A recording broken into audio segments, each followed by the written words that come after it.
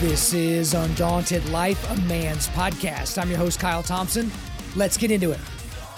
All right, guys, today we've got a special guest on the podcast. Her name is LEAH SAVAS, and so she is a reporter for World, and she's also the co-author of a new book with Marvin Olasky called The Story of Abortion in America, a Street-Level History, 1652 to 2022. And so if I go back to whenever I was pitched this book, because I get pitched a lot of books. I mean, this year I've literally said no to probably 20 interview chances for every one that I take on. That's just kind of how this year has, worked out. But whenever I got this one, it was like, okay, I've read books about abortion. I've read books about how abortion is wrong based on the Bible and Christianity. I've read, books about how you can argue against abortion, but not a book that would detail the history of abortion. And when I read the description, I was like, okay, a street level view. So these are going to be actual stories of things that have happened to people, I guess, whether they wanted it to happen to them or not, and basically what people's opinions were on the ground floor of this issue. And so I was very excited to dig into this book. I mean, it's a big book. It's about 500 pages. But when I started digging into this book, Marvin Olasky did like the first 4 sections, and then LEAH did the last section, which is basically covering 1995 through present day.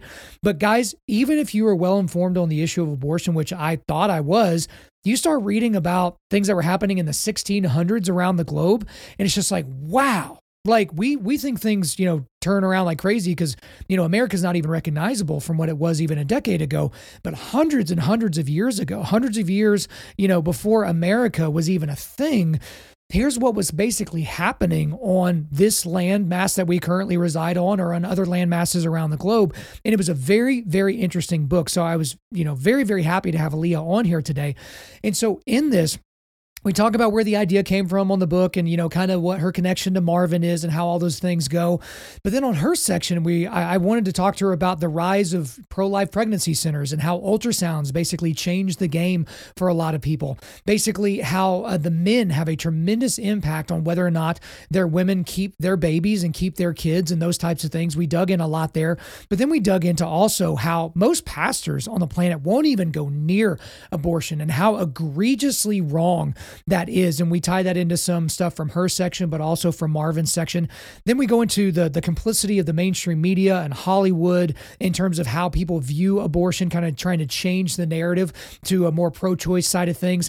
How the Democratic Party went from in the early 2000s being just kind of mildly pro-choice to being like, no, shout your abortion for any reason, no consequences. Let's have the taxpayers pay for it. We talk about the shout your abortion movement and where that started. We talk about the incremental approach to pro-life legislation versus, the radical approach or the complete criminalization approach. And then we wrapped up talking about the Dobbs decision, right? June 24th, 2022, one of the greatest days in the history of this country where the Supreme Court decided to overturn Roe v. Wade and Planned Parenthood v. Casey. And we talk about all those details.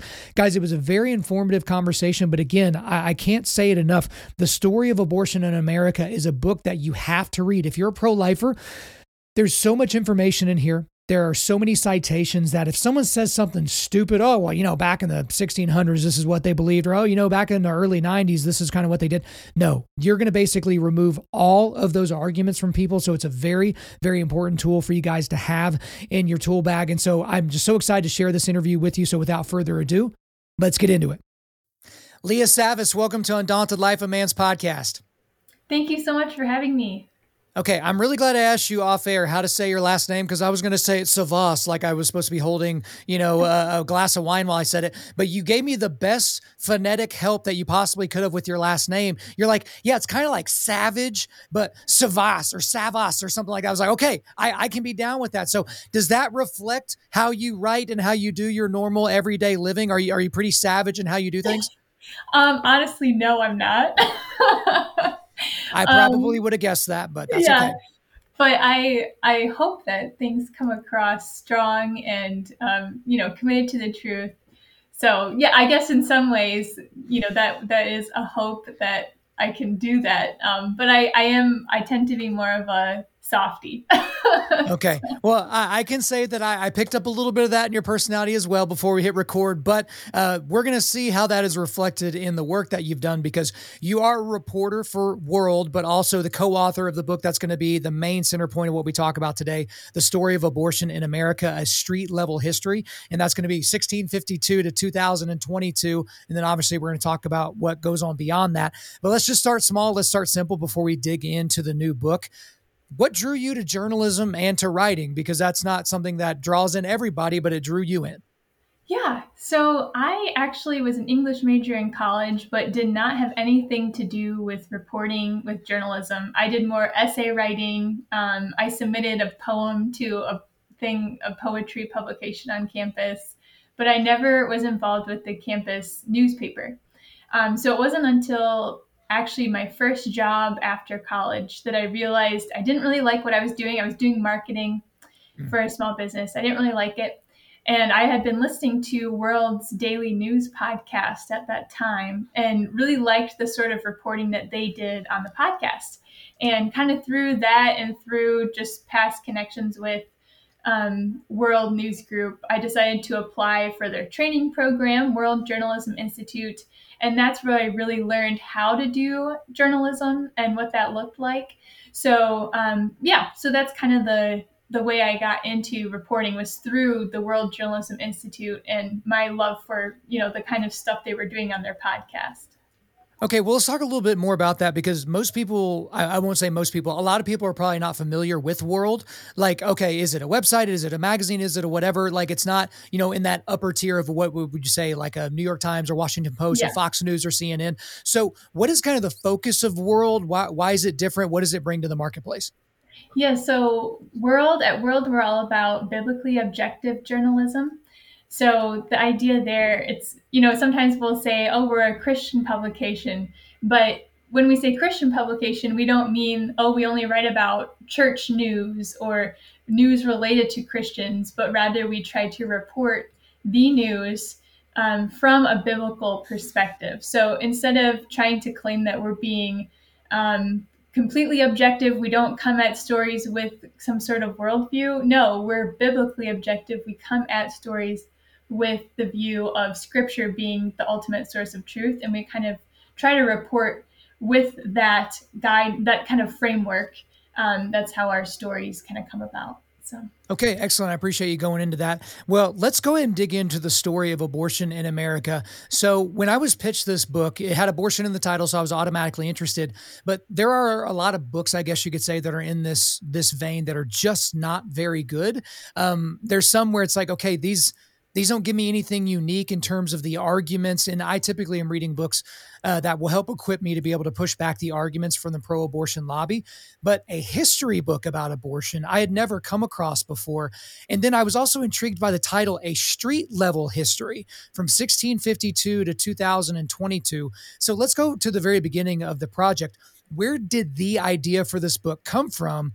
And then how did you become a co-author of it? Because you're co-authoring this with Marvin Olasky, who writes the first 4 sections of the book. And then you write the last section, the 5th section. So just kind of take me through that, because it's kind of a joint process, but he's focusing on a huge chunk and you're focusing on a smaller, but perhaps more important chunk because it's modern. Just take me through all of it.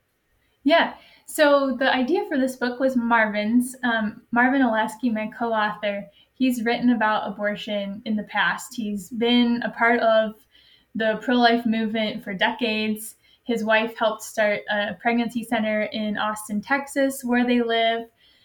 He wrote a book in the 1990s called Abortion Rights. And some of the material in that book actually does appear in this book. So there's some of it that overlaps. But how the idea for this book came about was Marvin wanted to do an update of abortion rights, kind of, add to what has happened since the 90s, and kind of publish it again to kind of bring that material before readers. But as he was kind of doing his background research, he realized there's a lot more information available, and a lot more readily available than it was in the 90s. So there's all these online databases that you can search easily, and find information about past abortion cases, the history of abortion in the country, court cases related to abortion, newspaper clippings. There's all this stuff available online.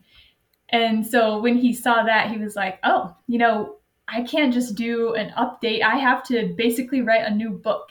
So he asked me to help him with the last section, which is the update part, like from the 90s until present day. And yeah, I had just started writing for World and was reporting on abortion at the time. So it was kind of fitting well with my beat at World. And a lot of the stuff that I write in this last section came from some of my original reporting during those last couple of years that I've been on this beat. So that's kind of how that came about. Okay, so just as an edifying point here from the beginning, I'm an incredibly critical person. That's just my personality, and I love to nitpick. I don't always nitpick publicly, but whether it's someone's book or someone's presentation, the thing about this book is it was the sheer number of citations that both of you gave throughout the book. It's like whenever you're reading a Thomas Sowell book, it's like you can't just read his narrative. You have to reckon with the citations as well. And there was just so many things about this book that was so interesting, but you could definitely tell that obviously it was easier to kind of get some of the narratives, from history that we see. But let's talk about Marvin's sections, his 4 sections that he wrote, because you didn't write those. So I'm not going to ask you like specific things because there's like individualized, contextualized stories from his section. And, it'd be impossible for you to be ready for all those questions. But if you had to give us a 30,000 foot view of what he describes in his section, how would you encapsulate it? Yeah, so I would say that his sections of the book are some of the most interesting because he digs into some history that I was not familiar with until reading his drafts. And actually, like I mentioned, some of the material is also in his earlier book, Abortion Rights. So in reading that too, I became familiar with some of the material. But kind of the idea is we're looking back at the history and tradition of America. What did the history and tradition of early America have to say about the view of abortion that people in communities shared? How did they see abortion? Was it acceptable? Was it not acceptable? Did they see it as murder? Did they see it as just another procedure? And so I guess a 30,000 foot view of these early chapters would be, we can see in these early chapters that early America did not see abortion as acceptable. It was tried as murder in the 1600s. Men who forced abortifacients on women who they impregnated went on trial for murder. They didn't get convicted of murder because of a lack of evidence, but the communities around them obviously saw that as an unacceptable practice. And these early Americans also really linked someone's view of abortion and their act of participating in abortion with their understanding of Scripture. So we can see how an understanding of Scripture really fuels or does not fuel someone's pro-life perspective. We can also see that doctors, even as early as the 1800s, understood that life begins at conception, at fertilization. So that takes a stab at the Roe v. Wade decision, in which the justices wrote that there's no consensus about when life begins. Sure, there maybe wasn't a consensus among historians or legal scholars, but doctors in the 1800s were saying in lectures that life begins at conception, that there's a distinct individual from the moment of fertilization. So those are some of the things that we get at in these chapters. But we also talk about how there was just a lack of knowledge among the everyday person about what's going on when someone is pregnant, what the development of a unborn baby is like. So when you have these moments of, say, like at the World's Fair in the 1930s, there was a sculpture of several sculptures of an unborn baby at different stages of development. And, people are lining up to see this. It's fascinating to them because they're not familiar with this. They don't see that. They don't have ultrasound images at this time. So they're finally able to see in moments like that what doctors have known for a long time, which is this is a human. So when they get to see that actually in sculptures, or when a baby dies, and they can see the dead baby that has come out of its mother, they are also fascinated by, like, oh wow, look, that's a human. So we see some of those moments of people, like everyday people, kind of recognizing the humanity of the unborn, and it backing up the more scriptural view that we see really taking priority in early America, but loses priority as time goes on, as communities break apart, as people move to big cities without the accountability of parents and relatives and the community members. So that's kind of, I know that it's hard to summarize so much Well, in you're a short. summarizing. Yeah, you're summarizing like 400 pages worth of stuff. Yeah, But what's yeah. great, Leah, is you brought up a bunch of stuff that I was going to ask you about. And so, Okay. because a lot of your work, taking on the modern side of this, attaches to the stuff that Marvin was talking about. Because here's the thing: is I fancy myself an informed person on this subject matter. In every page I turned. Scrolled, sorry, it's 2023. So every page that I scrolled, Yeah, reading it on my iPad, I was like, didn't know that. Didn't know that either. Had yeah. no idea that was going on at that time. And so that's why for anyone in my audience that's pro-life, this is a must-read book, because R.C. Sproul's book called Abortion, that's a must-read book, but so is this one. This one is something that's going to equip you when someone says anything ignorant, like, oh, well, back in the 1700s, this is what they thought. It's like, no, they didn't. No, they didn't. And Marvin gave me about 4,700 references to make sure that I could win this argument. So Marvin covered 1652 through about 1994. And then you pick up from there. You go from 1995 to 2022. Now, you do go back and talk about different things that happened in other years, but that's really the chunk of time that you focus on. Now, before we dig into even more specific detail on your section, I wanted to read a quote from the introduction to your section. The spread of ultrasound technology opened a window to the womb and made visible the developing baby, a boon to the compassion wing of the pro-life movement. Abortion advocates countered by celebrating abortion as a spiritual act. Meanwhile, advocates on both sides of the issue pushed new legislation either to enshrine Roe at the state level or to challenge its status as settled law, and both sides avidly watched the Supreme Court. Would you say that's a good encapsulation or 30,000 foot view of everything that you wrote in your section? Because I read it, I just finished it yesterday. I don't think I could write a sentence or two that could encapsulate it that way. Yeah, I think I wrote that summary. I mean, it's been a while, but I'm pretty sure I wrote that. It is hard to encapsulate everything that's happened in the last couple decades and a half. But yeah, it's hard, but I think that is kind of a good summary of everything that's happened in the last few years. So Okay, yeah. well, good. Well, let's dig into some of the detail, because in your section of the book, you detail the rise of pro-life pregnancy centers that used ultrasounds to show moms and dads their children in the womb, which may not sound like a lot because here we are in modernity and we're so arrogant that we think history started the year we were born, right? And we just forget that, no, go back 10 years before you were born, 50 years before you were born. The entire world was different. Like, people like to do this mind exercise of, what era in the world would you like to go back and live? And I'm like, no era before this one. Like, I don't want to get dental surgery in the 1800s. Are you out of your mind? Maybe I want to go back to yesterday because I wouldn't have eaten as much ice cream, so I would have woke up feeling better. But aside from that, like, people just don't give any real consideration to history. But let's specifically talk about the direct impact that pro-life pregnancy centers that used ultrasounds and what that had on the pro-life movement. Yeah, so it was in the 90s that a lot of pregnancy centers started introducing ultrasound technology at their centers.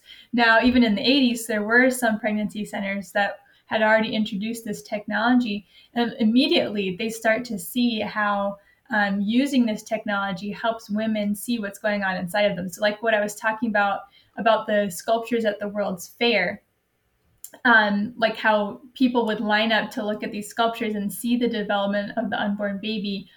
In this case, it's women coming to pregnancy centers looking for help when they're unexpectedly pregnant, and when they're there, they're able to see their own baby, not just a sculpture of some baby, some baby Right. that perhaps not even a real actual baby that someone actually saw, but just someone's memory of what it looks like. But when they can see their own baby, they see that humanity, and that's been a real invaluable tool for the pro-life movement. And it was cool too. I got to speak with the doctor who was who was the director of the first center that actually offered these ultrasounds to women. And her name's Geeta Swamidas. She told me all about some of her memories of showing women their own unborn children. One woman who had, I think it was 11 abortions. And she had not, in all that time and all of those abortions, she had not actually seen one of her unborn children. So when she finally saw this other child that she was pregnant with, it really hit her in a different way. She actually still ended up getting an abortion, but really regretted it after the fact. When she got pregnant again, she kept that baby. And also, Geeta told me about how she was able to use the ultrasound image in conjunction with just reminders of what God's word says to encourage women to not get an abortion. So, like, for instance, this one woman came from a local church. She was a young woman. She was a leader in her youth group, like a young adult leader, and she had become pregnant. And she wanted Geeta to give her a reason why she could get an abortion biblically. She was like, please, is there any biblical reason why I could get an abortion? I just made one mistake, just one mistake. How can I get over this? I don't want all the youth in this group to know what I did. And Geeta's like, you know what? She shows her the ultrasound image of her child. The woman starts to cry seeing this, and Geeta reminds her it's a sin to get an abortion, no matter the circumstances of how your baby was conceived. So it would be an even, obviously having sex outside of marriage was one big sin, but to try to cover it up with another sin, that Geeta was able to tell her, no, that's not okay. And she had kind of this evidence of the ultrasound image to back that up. So hearing her stories was really incredible and encouraging to me to hear her turning back to scripture, turning back to what God has to say. Because I think it's easy for the pro-life movement to think, oh, well, let's focus on the science. Let's focus on the ultrasound images. When in reality, as Marvin's chapters show, it is that understanding of scripture and understanding of the gospel that really motivates a culture's valuing of unborn children and their position on abortion. Yeah, I would absolutely echo that. And I'm glad you said that woman's last name because I had no idea how to say it when in the book. But yeah, it's a tremendously unique name. But I'll even say just for my wife and I, ultrasounds were a nervous thing for us because we had lost two children before, we had a baby that we actually got to meet, our firstborn, James. And that first ultrasound, you're holding your breath because you don't know if there's going to be a heartbeat. And that is a absolutely destructive thing for a lot of women whenever they go in with the excitement and anticipation and there is no heartbeat. There are just countless stories of that type of thing. And so when you can humanize the Imago Dei, an image bearer of God, and be like, no, they're moving around. And if you try to destroy that baby, they're going to recoil from the pain of that abortion. Like that's a big deal. Like, and we're not mistakers. That young lady in the youth group, she wasn't a mistaker. She was a sinner. And the thing that's different about her mistake, quote unquote, is that she was going to multiply that mistake by an infinite degree by destroying an image bearer of Christ, unless somebody gave her a different alternative. And we're going to get way, way, way more into that, but we got to hold back a little bit here. We got to keep a few bullets in the barrel here, but you have a quote from the book from Donna Izell, and she's from the Arkansas Pregnancy Resource Center. So I wanted to read this quote from Donna. I witness daily women who are amazed at just how developed their unborn baby is at 6 weeks, 8 weeks, and 10 weeks. So when I read a quote like that, well, duh, I already know that. But there are people out there, and I don't mean this to be funny or tongue in cheek at all. They think what's going on inside the woman's stomach is like human-like soup. Like it's just kind of this soupy mixture. And then like right before it comes shooting out of the vaginal canal, it just into a baby. It just becomes a baby, right? It's fully formed. But I see this, Leah, as a tremendous downfall and opportunity for the pro-life movement and for Christian schools in particular to be like, from the earliest stages of your education as a human in this country, we should be telling you about what's going on during that process. Because I know a lot of people are worried about sex ed, and for good reason, in public schools, because here we are asking third graders what gender they feel like today and exposing them to pornographic content and all that. But can you imagine if a Christian school were to talk about the development processes of an unborn baby, so that when that person is 16, 17, 35, 50 years old, they have those pictures in mind? Again, I just feel like this is a tremendous opportunity that, frankly, the pro-life groups and Christian schools have just really sucked at. Yeah. Yeah. And it's interesting that you mentioned her story specifically because Donna actually had an abortion when she was younger and didn't know until she was walking in to the abortion facility how developed her baby was. And she Which, knew. Leah, that is very common of women that work at these pro-life abortion facilities now. A lot of them have that story. When they were younger, they sinned and conceived and did all those different things, and then they killed their children, and they had no idea, which leads to, them understanding their depravity, which leads them to a better understanding of why they need a savior. But that is not uncommon for these women that work there. But go ahead. Yeah. Yeah. Well, with Donna, it was someone actually on the sidewalk, a pro-lifer, who called out something about her baby having fingers and toes. And Donna stopped and was like, oh, like she had just not thought about it. And she kind of sees similar things from the women that she works with today. Obviously, there are women who know exactly what they're doing. When they get an abortion, they know what's going on inside of them.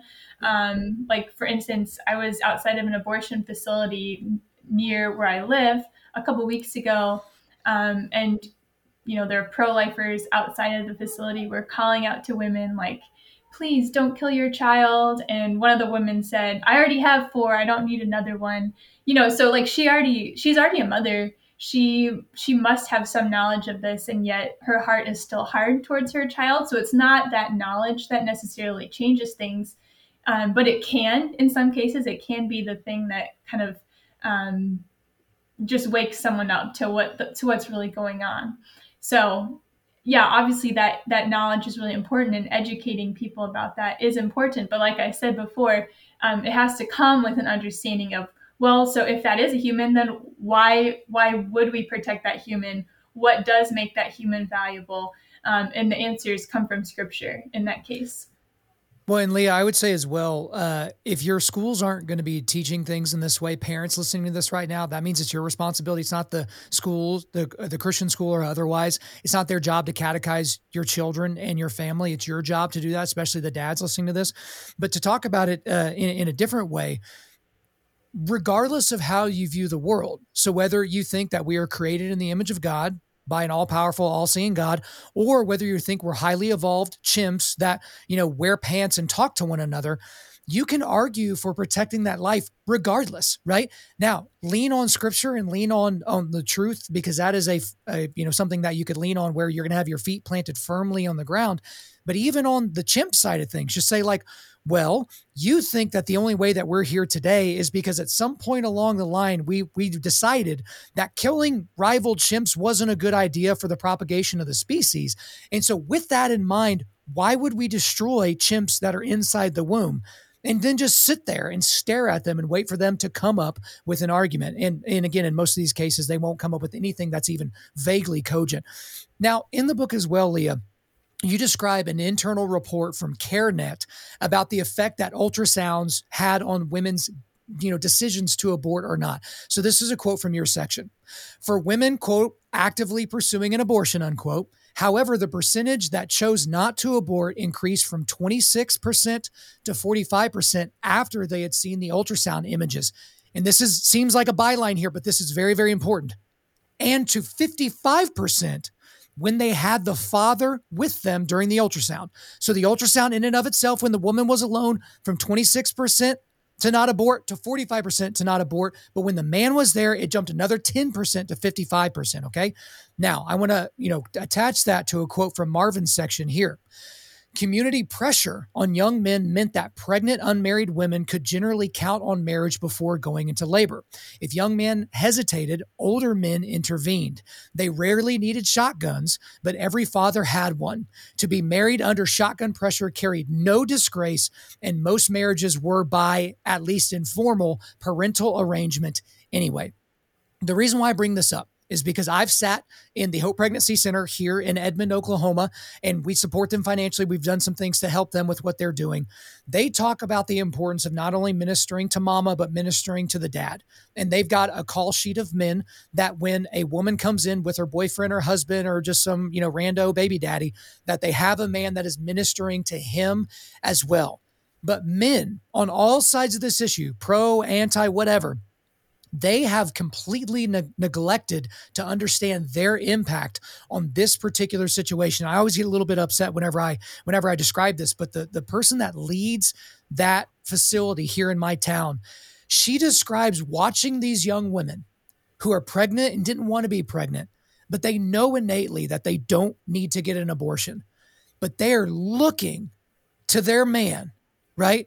Again, baby daddy, boyfriend, husband, whatever. They're looking to them with this desperation in their eyes, like, save me, please. Save our child. I just need you to put your arm around me, to hold my hand and tell me it's going to be okay and that we're going to do what it takes. But men won't do it. They're cowards. They're oblivious to their understanding of their role in that relationship, but they're also they will take hook, line, and sinker the lines we get from culture and from Hollywood, and we'll get into more of that later, to be like, oh, well, all shucks, this is her decision, and no matter what she does, I'm going to support her, which is not what a man says. That's what a boy says. That's what a boy that can shave says. So to save me from blowing out a gasket here, hop in, because the role of men in this fight is incredibly important, but we don't see it that way.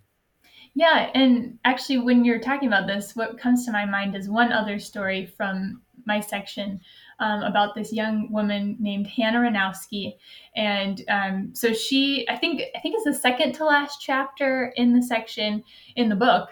I tell her story and how she got pregnant right before the Texas heartbeat law went into effect in 2021. So that was September 21 when that law went into effect, and she found out she was pregnant at the end of August. So when she found out she was pregnant, she thought that the state law was already in effect and that she wouldn't be able to get an abortion. She wasn't married, but she already had two other kids, one of them with her current boyfriend.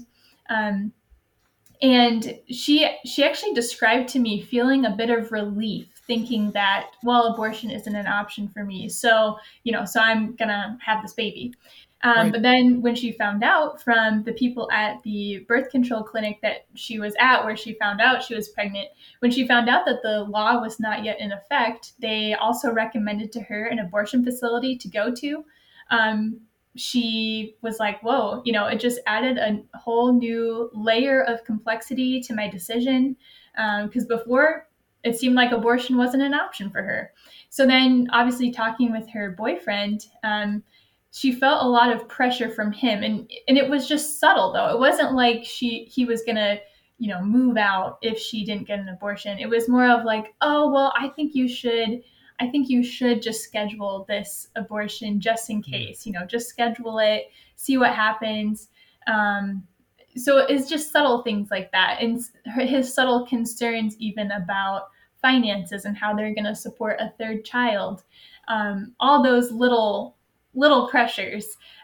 She ended up starting a chemical abortion, but then regretted it and was able to access abortion pill reversal treatment through a pregnancy center in the area. But yeah, it really was that subtle pressure from her boyfriend. And then just the offer of help from the pregnancy center that was able to get her out of that. I contacted her a few months after I had that initial interview with her, and I was able to hear about when the baby was actually born. And I asked her, how's your boyfriend doing? And she was like, well, it took him a little while to adjust, but now he loves her. He loves his daughter, and it's not like he's angry at her for not getting this abortion, which unfortunately would not always be the case in some situations. But still, her story was very meaningful to me in reminding me of what a protection the law can be to women, say in her situation. If it had been illegal, could her husband have pressured her to do something illegal? So not only is it obviously wrong for the men to pressure women in these situations, but it's also wrong for states to be allowing abortion. It's just not something that someone should have to decide whether or not they want to kill their child. And having that as an availability sometimes leads them to doing things that they don't want to do. Although some people really do want to get an abortion, people shout their abortions. So we have people on a whole range of kind of motivations coming at this whole abortion issue. Don't worry, we'll get there as well. We're certainly going to address that. But just to put a bow on the shame point, I say all the time that shame is a tremendous motivator. When I was growing up, I was significantly overweight, and then I made changes, and I'm in really, really good shape today. And I remember the shame of taking off my shirt, being a little kid and getting made fun of at the community pool. And some people are like, oh, kids can be so cruel. I'm like, no, I use that as fuel. And that fuel is going to, assuming that I don't get attacked by a rabid, pack of dogs whenever I'm walking out to go get the mail, it's going to help me to live longer and be healthier and to honor the only body that God gave me. But we live in this society where no one can ever feel uncomfortable. We don't do neighborhood parenting anymore. Like when you were riding your bike as a kid and you're on the other side of the neighborhood and you're acting like a knucklehead, and then one of the other moms in the neighborhood gave you a whooping for doing that. Like, that is one of the things from an old time that I wish we could bring back, because shame is a tremendous motivator. But we have this, man, just, do you, bro. And, let go and let God. We have this idea that no matter what, God's just going to bless all our decisions. And shame is just not the motivator that it should be. Now, this next question is going to take a little bit to set up, but I think it's very, very important. I think it's a hinge point really for the impact of this book, in my opinion. But in the book, you detail, a major shift that happened within Christendom around the subject of abortion. So, add this to the list of things I didn't know before I read it. But amongst other things, you describe how the Southern Baptist Convention, the SBC, went from really defending the Roe decision in the early 70s to a complete biblical defense of human life beginning at conception by the early 80s. So it took about a decade, which is about a decade too long. But if you look back at what they were saying in the early 70s versus the 80s versus today, completely different. But then here's a quote from one of the quotes from Marvin's section, and then we'll get into a couple more from here. To understand why abortion was so rare in early America, we need to spend less time debating obscure common law cases and more time entering the stream of church-going colonists walking to common worship on a Sunday morning with the father carrying the family Bible. That was the one book in most homes. In an era of frequent Bible reading, few miss God's creative involvement in human life from its beginning. Colonists read in Psalms, Job, Isaiah, Jeremiah, Luke, Galatians, and other books, not only that we were made in God's image, but that he knitted me together in my mother's womb, formed me in the womb, and formed you in the womb. There's another quote from Marvin's section. This one is from a pastor of Old South First Presbyterian Church in Newburyport, Massachusetts, all the way back in 1891. And it was, American pastors who dodge the abortion issue constitute, quote, the church asleep, unquote. And then here's a quote actually from your section, Leah. Christians throughout history have said the developing baby in the womb is also made in the image of God. But some pastors have been reluctant to say so. For years, theologian R.C. Sproul produced pro-life materials for pastors to use with their congregations, but often received a discouraging response. He said in 2014, quote, it was like a broken record. Pastors said, I can't use this material. It'll split our church, unquote. That year, a survey of 40 pastors from denominations in the National Association of Evangelicals found all agreed that life begins at conception and that pastors should preach against abortion, but 5 had never preached that, and almost half hadn't broached the subject in the past year. So, all that set up to get to this. I constantly call out preachers for their cowardice, and for their fear of their congregations. Oh, I don't want to talk about, transgenderism because that's just going to, it's a really hot button issue. And I'm just going to, teach about this obscure passage from Judges. And, I don't want to talk about homosexuality because I don't want anyone to feel judged. And, if they do talk about it, their sermon, as Vodi Bakum said, dies the death of 1,000 qualifications before they get to the point. Oh, I just love gay people. I have gay people that are my friends and I would never want to judge a gay person. And so everything they say after that, the sting has completely left it. But on the abortion issue, it is egregious what churches and what pastors are doing, because this is not some obscure issue. This isn't like, oh, is the earth billions of years old or is it 6,000 years old? This isn't like, hey, we're looking at a word in the Greek to see if it means this or that. This is babies dying, image bearers of God dying. And here we are just wearing our press shirts and, going to the parking lot. We're going in and getting our warm coffee. We're hearing the rock show. We're hearing our TED Talk, and then we bounce. So talk to me a little bit about that, because I find it to be absolutely reprehensible, especially since these men know that they're going to have to give an account to God one day for how they shepherded their flock. And on this issue, they've been completely absent. Yeah, well, I think the reason why it's so important, well, I think there are multiple reasons why it's so important for like gospel preaching, Bible believing pastors to talk about abortion is because there are pastors, quote unquote pastors, who are not gospel believing, not Bible preaching pastors, who promote abortion as being a good thing, as being something that even the Bible champions. Yeah, that it's loving somehow. Yeah. Well, and they're also misuse those obscure passages. Like there's a passage in Numbers that describes, how are we going to test to see if a woman was adulterous? Like, was she unfaithful to her husband? And the process involves like mixing some dust from the tabernacle into a drink and making her drink it. And then some translations of scripture say that if she was adulterous, her womb will miscarry. But, that's not actually a literal translation of the original Hebrew. A more literal translation would be her thigh will fall. So what does her thigh will fall mean? But some people will use that translation of miscarriage to argue, well, see, like even God uses abortion. Like he uses abortion in Numbers. I mean, okay, so God is God. He's not a human. So I think that's one very important thing to mention. But also that's not a literal translation of the Hebrew. So we can't base our whole theology on those sorts of weird interpretations of those passages. But rather, let's look to how God talks about unborn life. Let's look to Psalm 139. He knitted us together in our mother's wombs.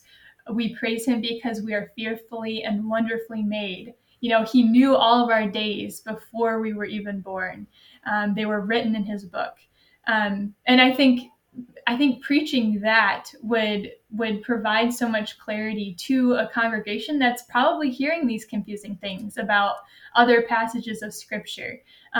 Even for women who have had abortions, I think avoiding the topic of abortion actually hurts them more than helps them. I know that's often a reason, like, oh, well, I don't want to hurt women who have had abortions. But if you're avoiding the topic of abortion, think about all of the lack of clarity and even application of God's word to the issue of abortion and application of the gospel to abortion. Now, this wasn't in the book, but a couple years ago, I interviewed a woman who had an abortion years and years ago before becoming a Christian, felt okay with it. Then she became a Christian and realized what God had to say about unborn life and murder and recognized what she did was wrong. But for years and years, even going through a bunch of Bible studies, she thought for some reason that Christ's sacrifice, although it had paid for her other sins, could not pay for the sin of abortion. She saw it as its own category. Yeah. Like an unforgivable sin. But it wasn't until going through a post-abortive Bible study that she realized, oh, no, this applies, like the gospel applies to my abortion as well. So I think kind of putting abortion in its own category of like an untouchable topic can lead to that kind of attitude and that kind of confusion that some women face when they're thinking through, like, I sinned in doing this.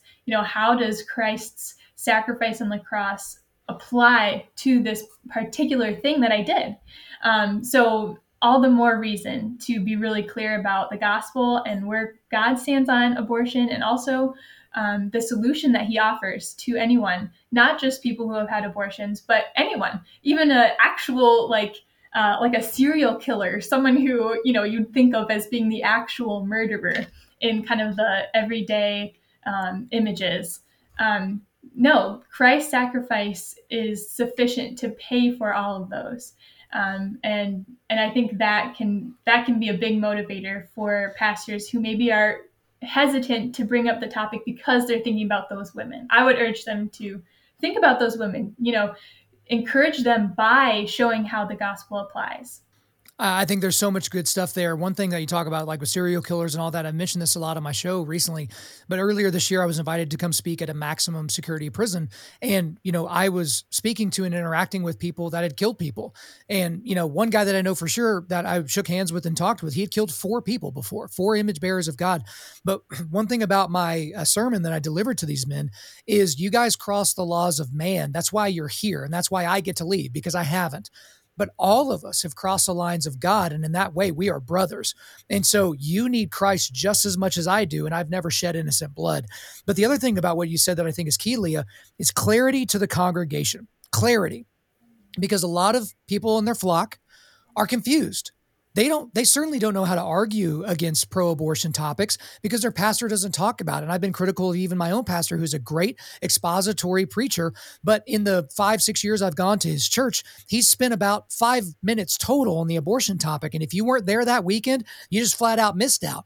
And you might, take some of the things he says and extrapolate it out to, well, it may actually be loving that women get an abortion in certain circumstances. You'll kind of do the mental gymnastics. But I talked to a Canadian pastor named Jacob Rium, and he talked about every time that he addresses abortion at his church, he is unequivocal that you have killed your child. You are a murderer.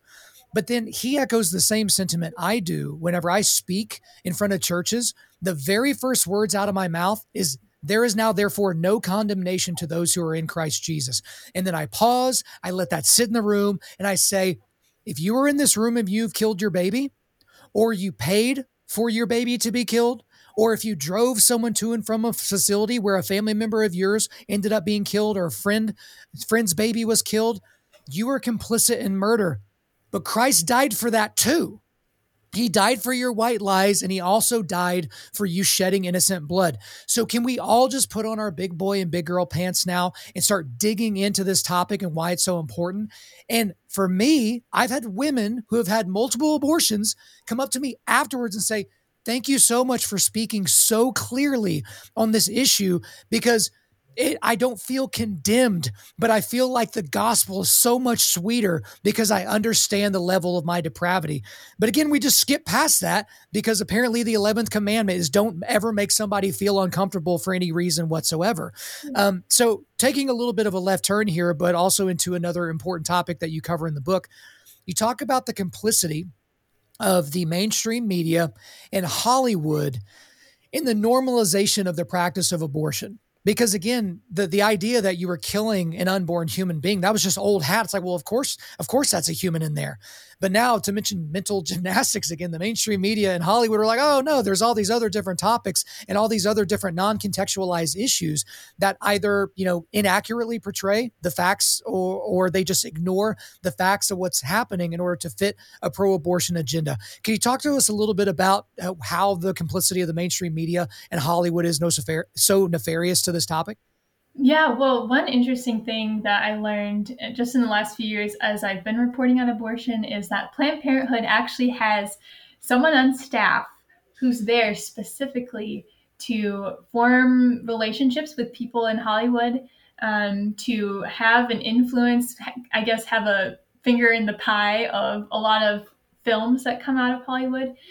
So specifically, there's one movie she was involved in called Obvious Child, as a comedy about an abortion, a woman who got an abortion. And she saw that as a huge victory for her role after years of trying to make relationships with people in Hollywood. She's like, finally, we have the kind of movie that I've been working towards. And it's a movie where this woman gets an abortion and has no regrets. And it's a comedy, so just all of those things. It's like, oh, that's not, I mean, you can tell that they're pushing for a specific agenda in that film. So she'll mention things about, like, in Washington, I think it was a Washington Post article, she would talk about how she would advise people who are making films on, like, oh, well, normally at Planned Parenthood, we would have a nice picture on the wall, to make the patient feel calm.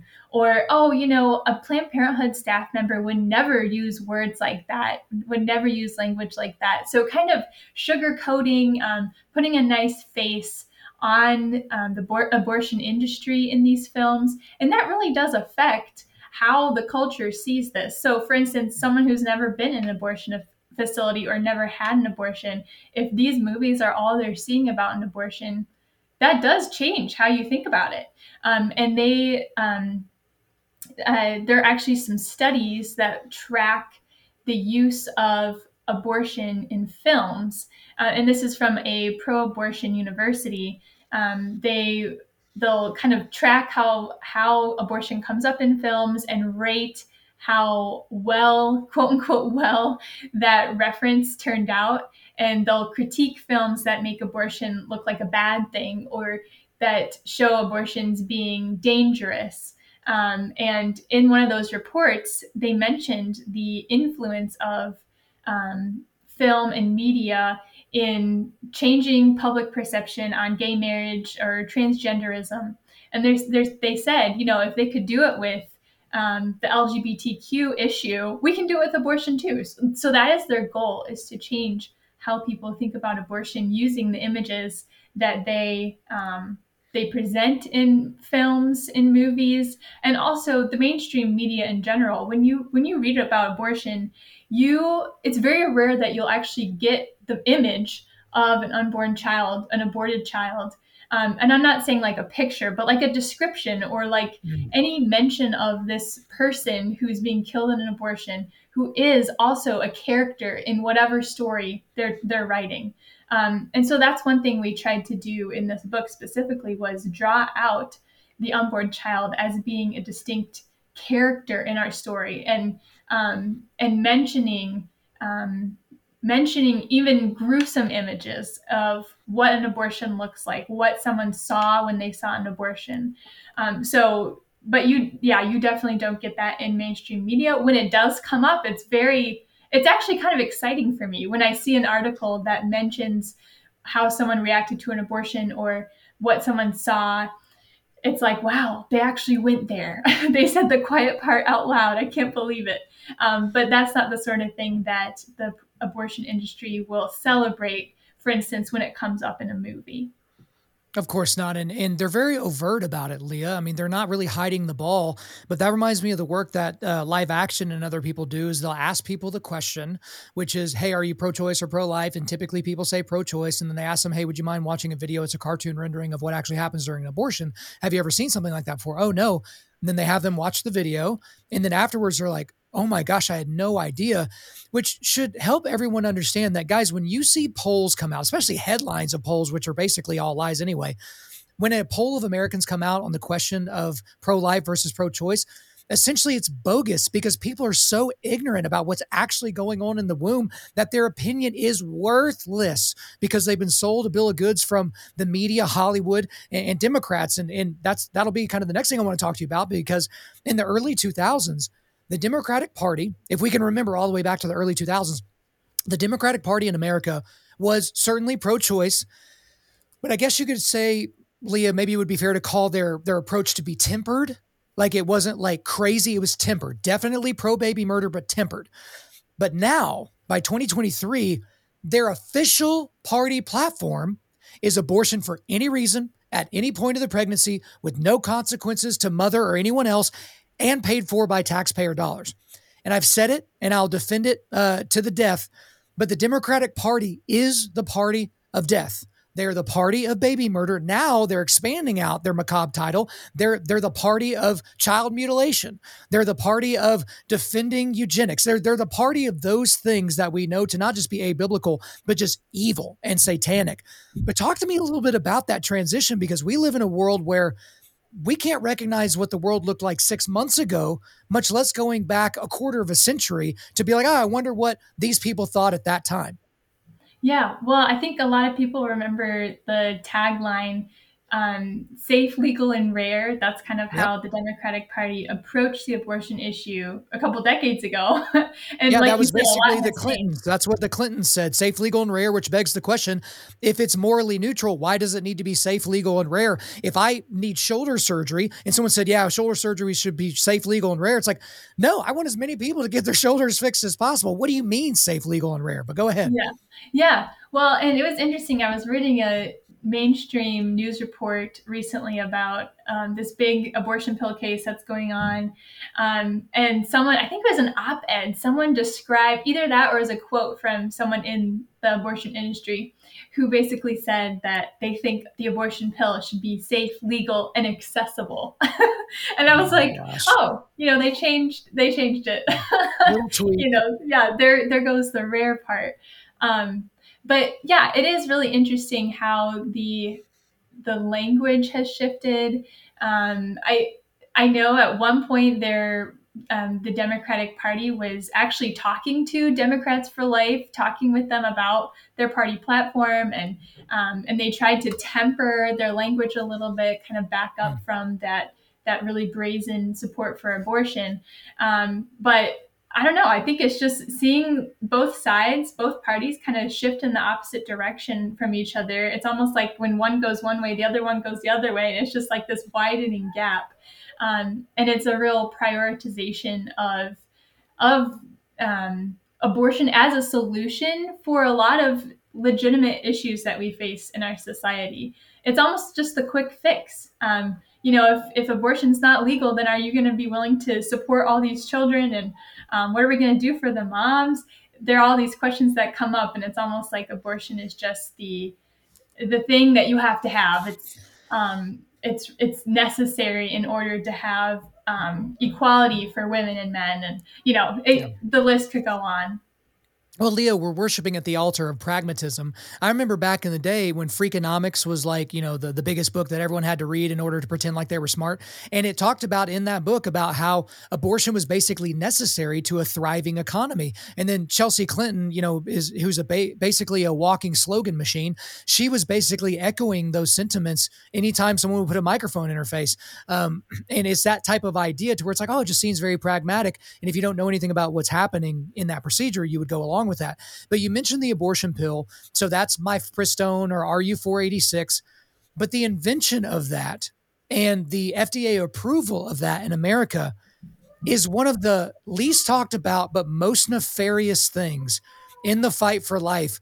Because what we're going to see as we move forward into the future, because typically what happens during one of these, pill-based abortions is they will get the first pill, mifepristone, and then they will get a second pill that will, without getting super technical, will expel the baby violently after they die, right? Basically after they fry to death inside, and then they are violently expelled from the womb. So it's 2 pills. You can be guaranteed that doctors are working on and scientists are working on a slow release 1 pill solution where you go into the doctor's office, or, we call it a doctor's office, but it's, basically an abortion mill, a murder mill. You get 1 pill, which will release the mifepristone, and then later on will release the second chemical that expels the killed baby from your womb. But this is going to turn into Amazon. This is going to turn into, hey, we can get around the abortion laws in these backwards red states, because all we have to do is make sure there's at least one company in the world, not just America, that will ship this single pill or this 2-pill regimen to our front door, and our little problem can just go away. Talk to me a little bit more about the invention of RU486 and how that basically changed the game of abortion. Yeah, well, I mean, what you're saying about how this is going to turn into abortion pills being available on Amazon or whatever, I'm sad to say, though, that is already the case. Like, there Right. are websites where Right. women can already order abortion pills straight to their homes from other countries With free shipping. It'll be there by Friday. Yeah. Yeah, and without regulation by the FDA. And even in states where where basically it's illegal to mail abortion pills because these overseas companies are not regulated by, US laws or state laws in the United States. So it'll be interesting to see where that goes. I know that under Biden administration, the FDA is not going to be interested in enforcing, they're, trying to stop that kind of black market. But there are also companies that are operating with the stamp of approval from the FDA that send abortion pills to women. Just after a short online consultation or filling out a form online, they're very available. And I think this has been the goal all along for the abortion industry. They want the abortion pill to just be something that women have in their medicine cabinets that they can pull out when they find out they're pregnant. And, they see it as that's the goal. They want that. Just like Plan B is available over the counter, they want the abortion pill to be available over the counter. And the Biden administration has certainly moved in that direction with removing requirements for in-person distribution of mifepristone, which used to be the case. But now we have pharmacy companies like Walgreens and CVS that are working towards getting approval to fill prescriptions for the abortion pill, where in the past, an abortionist would have to give the pill to the woman in person. And there's so much history to the abortion pill. There's so much that's behind this. But that's why you got to read the book. That's why you got to read the book, guys. It's in the show notes. Pick it up. Go ahead. Yeah, but with the original approval of mifepristone in 2000, all the tests that they did leading up to the approval of the abortion pill involved giving women ultrasounds to ensure that there was not an ectopic pregnancy, that the abortion pill effects would mask, just to make sure she wasn't too far along in her pregnancy. Now, obviously, the abortion pill is always dangerous for the child, and that's terrible. But to also approve the abortion pill without a requirement for ultrasound, which is what they used in the testing beforehand, that is a real, I don't know. How can you do that? How can you discount the very means that you used in testing when you're actually giving these pills to women who are taking them at home? And yeah, they're not going to be having the same level of supervision or the same safety precautions that the women in the testing stage of the approval did have. So yeah, and since then we've just continued to see a removal of the safety requirements as the abortion industry is pushing for the pill to be available, like I said, over the counter or just available in your medicine cabinet. Yeah, it's pragmatism and money. That's the reasons why they would do things like this, because they can get to the dollars even quicker. And let's be honest about Plan B. You mentioned Plan B. That's the abortion pill too. It's just of a different kind. The only difference is it's more like Russian roulette, to where it's like you don't even know if you're pregnant, but just in case there's a new human life that is budding inside of you, it basically stamps out that brand new life. But I want to go ahead and read this quote from the book as well, because this gets into something that we talked about a little bit earlier, and that's where does shout your abortion come from? So in 2015, 30-year-old Amelia Bonow, I don't care what her last name is, she wrote a 153 word post about her own positive abortion experience, and it went viral on social media. And here's her post, quote, "Plenty of people still believe that on some level, if you are a good woman, abortion is a choice which should be accompanied by some level of sadness, shame, and regret. But you know what? I have a good heart, and having an abortion made me happy in a totally unqualified way. Why wouldn't I be happy that I was not forced to become a mother?" Unquote. That spawned a quote or hashtag, shout your abortion hashtag, that appeared on social media more than 250,000 times in less than 2 months, as many used it to celebrate their own abortions.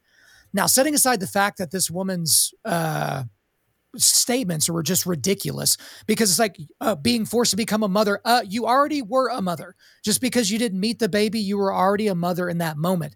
But it's so macabre, Leah, that we get to a point where, abortion was unthinkable, and then it was shameful, and then it was like, no.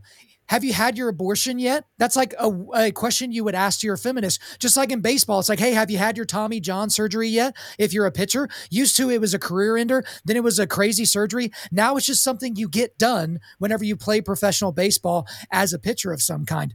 But it just reminds me of this Sodom and Gomorrah type of a mindset as it comes to the consideration for unborn human life.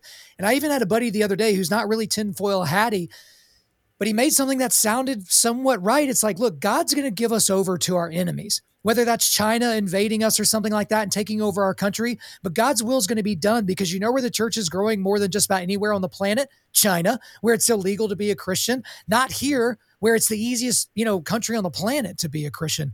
But just talk to me a little bit about that quick transition from safe, legal, and rare to no, shout your abortion. This is not only a good thing, but it's a wonderful thing that every woman should experience. Yeah, well, just looking at the book as a whole, I think that's a good that story about Amelia is a good end point, I guess you could say, for the line that or the thread that we're tracing throughout the book of what is the culture's understanding of what God has to say? What is the culture's understanding of sin, of scripture? In the very first story that or not the very first, but the first abortion that we talk about in the book in chapter 2, it's this woman who is forcibly given an abortifacient on a poached egg. And the man that forces this abortion on her, he goes on trial for murder. She recognizes the weight of what happened. She called it a sin to get an abortion, although it was him that was forcing it on her. But there you see the community around them recognizing what scripture has to say about unborn life, valuing unborn life based on scripture. And now we fast forward to Amelia Bono and just her outright support for abortion. She partners with this one woman who started a Thank God for Abortion kind of brand, where she'll sell t-shirts that say Thank God for Abortion, and she'll talk about abortion as being a spiritual experience and being all about God's love. And so just a real twisting of scripture and a twisting of what God actually has to say about unborn life. But yeah, so I think that shift largely comes from that minimization of scripture and of Christianity in mainstream culture, and the elevation of me, like my opinions, what I think is best for me, my dreams. And we can even see this in the Spiritism movement, which is, Marvin talks about this in his chapters, but we see even way earlier, these examples of people who turn to Spiritism, which is just a high value of yourself and what you want and kind of following your heart in a sense. And in that movement, there was a large support for abortion because it was a way to kind of assert your autonomy and be your own individual. So that's just continued. It's the same thing that we're seeing today with the Shout Your Abortion movement. And it does come with a rejection of scripture and of just the fundamental rules that God has built into the world. Just the instincts of motherhood, wanting to care for someone other than yourself, wanting to be a shepherd to someone who needs your help, to someone who's dependent on you. So yeah, it's quite a sad transition to see, but it is definitely the case that we're seeing more and more of these people who are shouting their abortions and are proud of what they did or don't care about what they did because they don't care about anyone besides themselves. They don't love their neighbor as themselves. They don't love their unborn neighbors. It's an unordering of things. It's not a reordering. It's an unordering for sure. One thing I want to talk about now is what you spent all of chapter 46 talking about, which is the incremental approach to the pro-life cause and then the radical approach to the pro-life cause. And so you go into a lot of detail in that section, but how that fight has kind of been extrapolated out to people and that kind of do what I do or to my audience is the quote unquote radical approach is no, we're going to go for full criminalization laws. We don't want any incremental laws. We want to completely criminalize the entirety of the abortion procedure. And that's what God would want. And he has sphere sovereignty. So that's what we're going to do. Whereas the incremental approach is we're going to get through the legislature or through the whatever legal body, whatever that we can get through, that's going to help save lives. And what I've asked to people that are on the quote unquote radical side, the full criminalization, full stop, don't want to talk about anything else, is if that weren't on the books, but it was either no legislation or this legislation that would automatically delete a percentage of babies that were being born or being not born, being killed in the womb, would you take that deal? And they never say yes. They either obfuscate or they straight up say no. It's all about sphere sovereignty. It's all about this approach. But then when I read your book, you have these people that were in the pro-life fight, Leah, for decades, and they fought for the incremental stuff, but then they saw how easily these incremental laws were just turned on their heads. I mean, just recently, the state of Wisconsin, they had $50 million poured into a Supreme Court race there, and it basically flipped the court liberal. And now any pro-life legislation in the state of Wisconsin is basically going to be crumbled up and thrown away by the activist Supreme Court that they now have in the state of Wisconsin. And so now people are like, you know what? F it. We're burning the ships and we're just going to go for full criminalization right for the jump. No more of this incremental crap. But it's kind of vacillated back and forth. So talk to me a little bit about incrementalism versus radicalism. Yeah, well, so the story I tell in the book is about Janet Forger Porter. She used to be a part of kind of the mainstream pro-life groups in Ohio, making those incremental gains. And I wouldn't say she's on the full criminalization side, at least not at the time of the story that I tell in the book, but she moved to wanting to pass a heartbeat bill in Ohio. And that's when everyone that was used to be her teammates kind of turns around and is like, no, we're not pushing for a heartbeat bill now. It's not the right political climate. It's not the right time. It's going to cause these other issues down the road. So, and that wasn't even full criminalization. It was just a heartbeat bill, which are now pretty common. But at the time, the people in the kind of mainstream, like right to life groups in Ohio just were opposing her over this.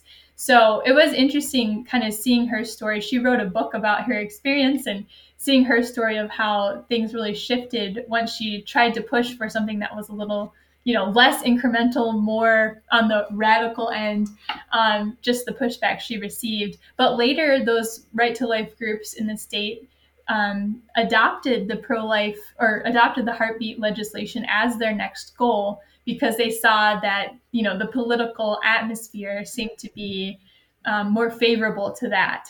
So yeah, it's really interesting kind of seeing how some people who are, all about the incremental stuff, eventually sometimes recognizing like, oh man, this just isn't working, and getting frustrated and moving on to a different solution. And I think we'll probably keep seeing that. We've been seeing that for a long time. And there's always been kind of a disagreement among pro-lifers as to what the approach should be. And I think that disagreement, unfortunately, will continue. But who's to say what's going to happen? I think one thing that's been on my mind is just the number of state constitutional amendments that went pro-abortion in the last election. So Montana, Kentucky, Michigan, Vermont, and California, they all had abortion-related amendments on the ballot in November. Not one of them turned out with a pro-life victory. So in 3 states, one of them being Michigan, where I live, 3 states, Michigan, California, and Vermont, passed amendments. Voters, supported amendments to add a right to abortion to their state constitutions. And in Kentucky and Montana, pro-life measures failed to pass. And you're thinking, that's Kentucky. Like, how could that be possible? But I think we're seeing a lot of fear from the just everyday voters, like uncertainty about what it will look like for a state to get rid of abortion, to pass anti-abortion legislation. There's just a lot of confusion. And I think some of that comes from the disagreements between, among people who oppose abortion, among the people who have these different legislative strategies.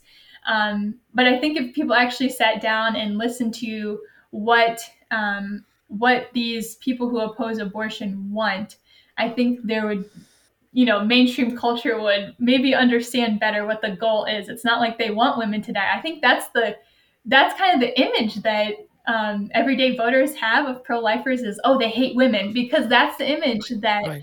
the pro-abortion industry is pushing, and they have a lot of money to push that image. Um, So let's talk about that, because that confusion you're talking about, it's not just accidental confusion. This is done on purpose. And so I remember Kansas basically had the first thing before the midterms, and it was pro-life legislation, red state, and this legislation failed, and failed by like a 2-1 margin, and people were shocked. And I was like, I wasn't, because Planned Parenthood and other organizations spent tens of millions of dollars to lie to the people in Kansas, basically saying, yep, if a woman has an ectopic pregnancy in Kansas, she's going to be sentenced to death. That's basically all there is to it. All of these lies, they had no bearing in reality. But guess what? It doesn't matter what's true or not. It matters what people believe. Like, think about, you hear people talk about January 6th with Donald Trump. It's like, it doesn't matter what you believe about January 6th. It matters what the electorate believes about January 6th. Truth doesn't really come into play here. It matters the people's perception of that truth. But really, Leah, I feel like the incremental versus radical approach hinges for me, at least, on one thing, and that is women being held criminally liable for the murder of their children. Now, for me, and I know this is an extreme position, I guess you could say, even in the pro-life side of things, I do think that women should be held criminally liable for ending that life. And the reason is because of just a basic scenario. Let's say my wife just hated her brother, okay?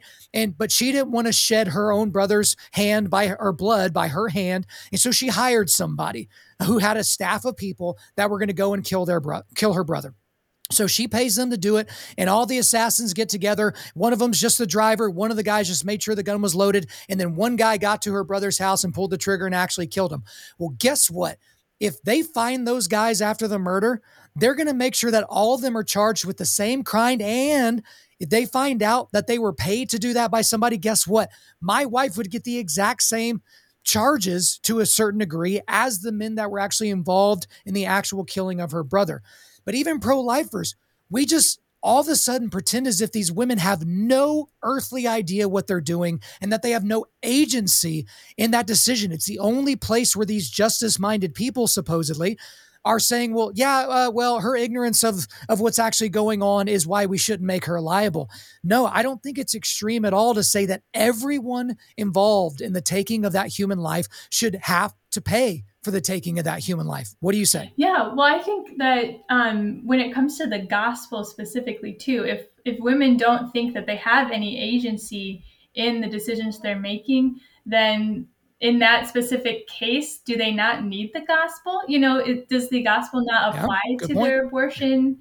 I think sometimes it's that kind of confusion too, that that thought of like, well, I'm a victim of this abortion industry, so I didn't do anything wrong in the abortion. When in reality, no matter what the pressures are that you receive, there is still something deep down in your heart that is prioritizing, maybe what your boyfriend says over what God says.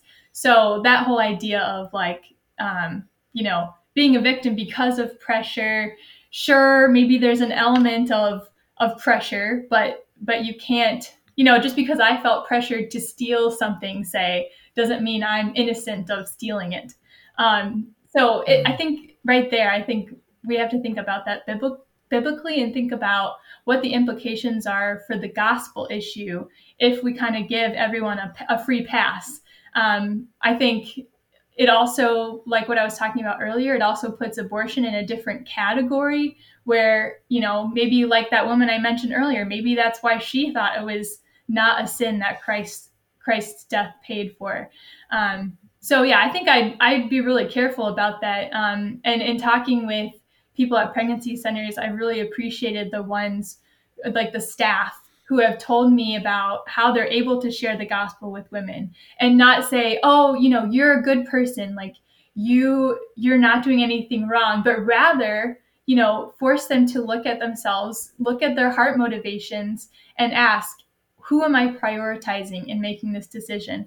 Am I prioritizing myself? Am I prioritizing um, my boyfriend? Or am I looking to what God wants me to do? And I think a lot of women, even I've spoken to, would tell you that if it had been murder for them to kill their child, they wouldn't have done it. So there are going to be some hard questions that the pro-life movement has to wrestle through with this issue, because there are a lot of people who are pushing for, a lot. I guess I would say they're louder today than what I remember hearing just a couple years ago. But people who are saying we need to classify this just as murder and not put it in its own category of killing. It's murder, and we need to, press charges accordingly.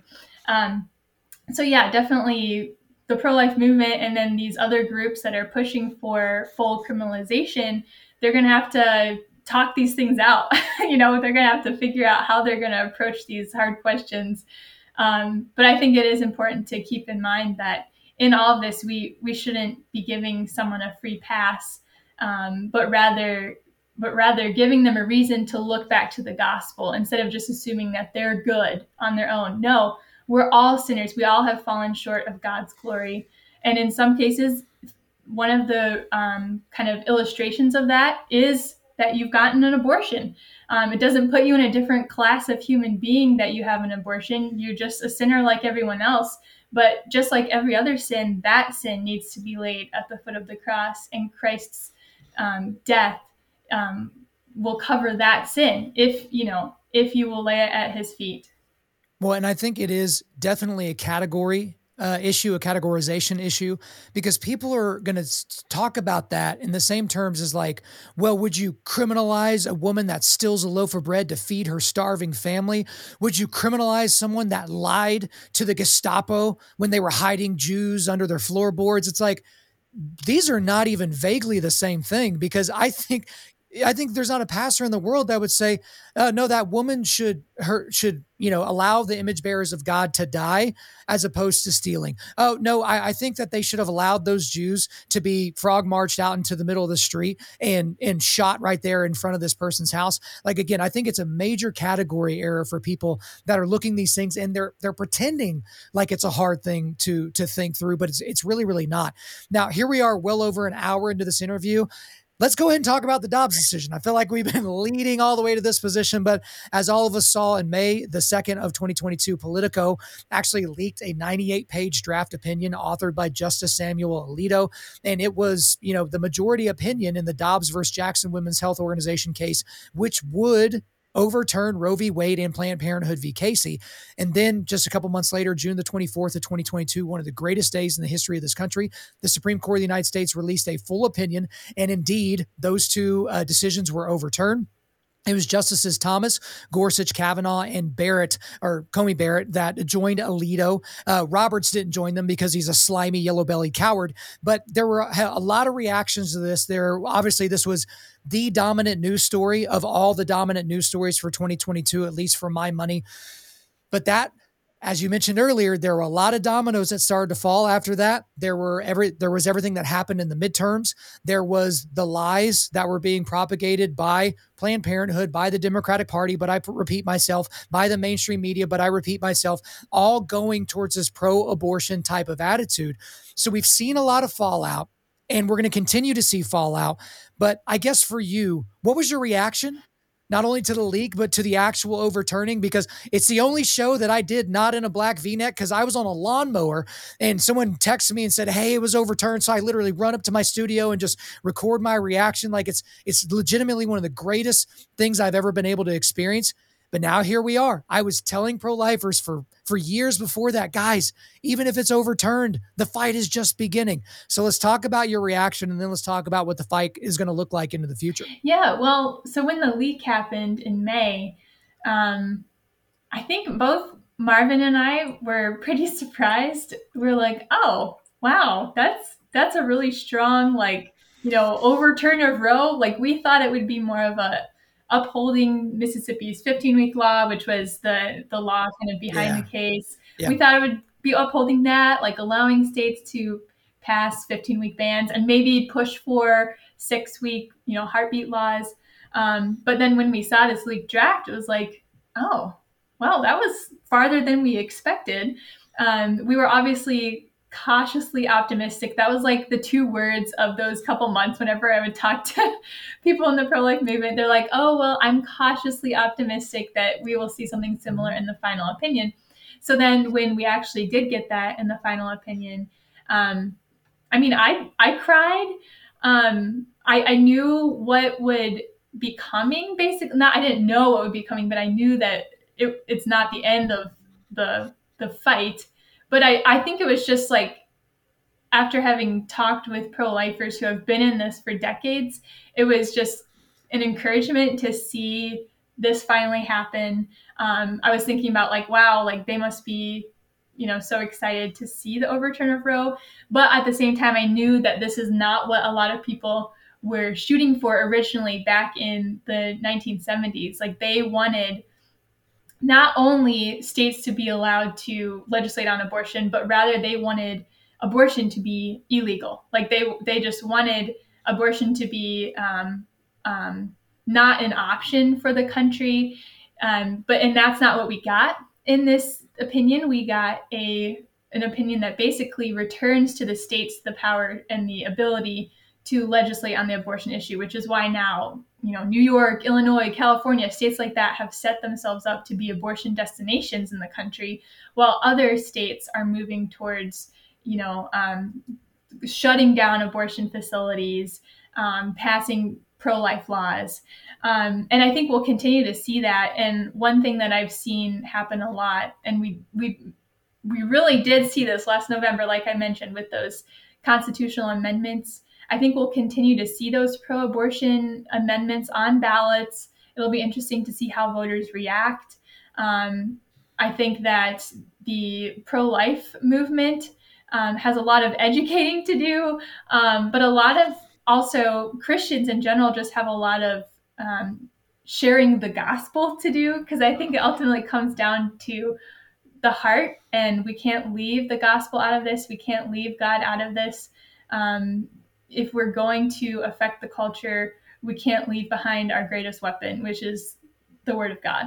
So, so moving forward, I think just keep an eye on those amendments, see what states push for, basically state level versions of Roe v. Wade, or even worse, actual, state level constitutional amendments that will add a right to abortion to the state. And also look to those pro-life states and how are they dealing with this? Are they pushing for, like heartbeat bills? Are they going beyond that? What sorts of supports are they offering to women? How are they supporting pregnancy centers in the state legislatures?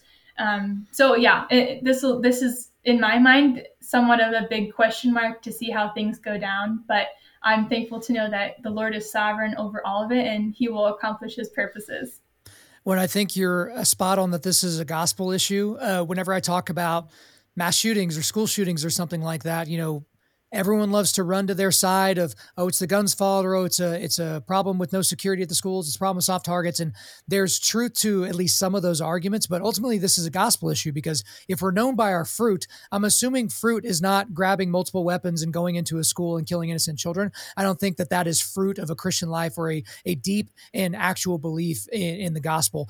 But we have covered a lot of ground in this discussion today. Again, guys, the name of the book is The Story of Abortion in America, a street level history from 1652 to 2022. I can't recommend this book any more highly. It is just an absolute tremendous book. I'm so glad that you were a part of it and that you were able to come and talk to our audience about it today. But that's all for me. Is there anything else you want to get off your chest? No, but thank you so much for having me. I'm glad we got to talk about the book, and I hope people can read it, because I think it has a lot of really valuable stories in there that I think will be helpful as people approach culture and trying to have these conversations about abortion. I absolutely agree. It is in the show notes, guys. Go and pick it up yourself. LEAH SAVAS, thank you for coming on Undaunted Life, a Man's podcast. Thanks so much for having me. There you go, guys. I hope you enjoyed my time with LEAH SAVAS. But before we let you go, we are going to do a quick resilience boost. At Undaunted Life, our mission is equipping men to push back darkness with content that forges spiritual, mental, and physical resilience. So here are the links I've got for you today. I've got an Amazon link to where you can go and buy your own copy of The Story of Abortion in America, a link to LEAH's Twitter page, and a link to World's website. Thank you guys for listening to this episode. Wherever you're listening to this, please subscribe, rate, and leave us a positive 5-star review. If you want me to come speak live at your event or on your podcast, just shoot me an email to info@undaunted.life. That's info@undaunted.life. Follow us on Instagram and like us on Facebook, and check out our website for everything else, including how to donate to keep more content like this coming your way. Just go to www.undaunted.life. And as always, we want to thank the band August Burns Red for allowing us to use their music for our content. The music on this podcast is our song Cutting the Tides, which is off their 10th anniversary re-recording of their album Leveler. The links are in the description. I'm your host, Kyle Thompson. Remember, keep pushing back darkness, keep forging spiritual, mental, and physical resilience, keep seeking the Lion of Judah.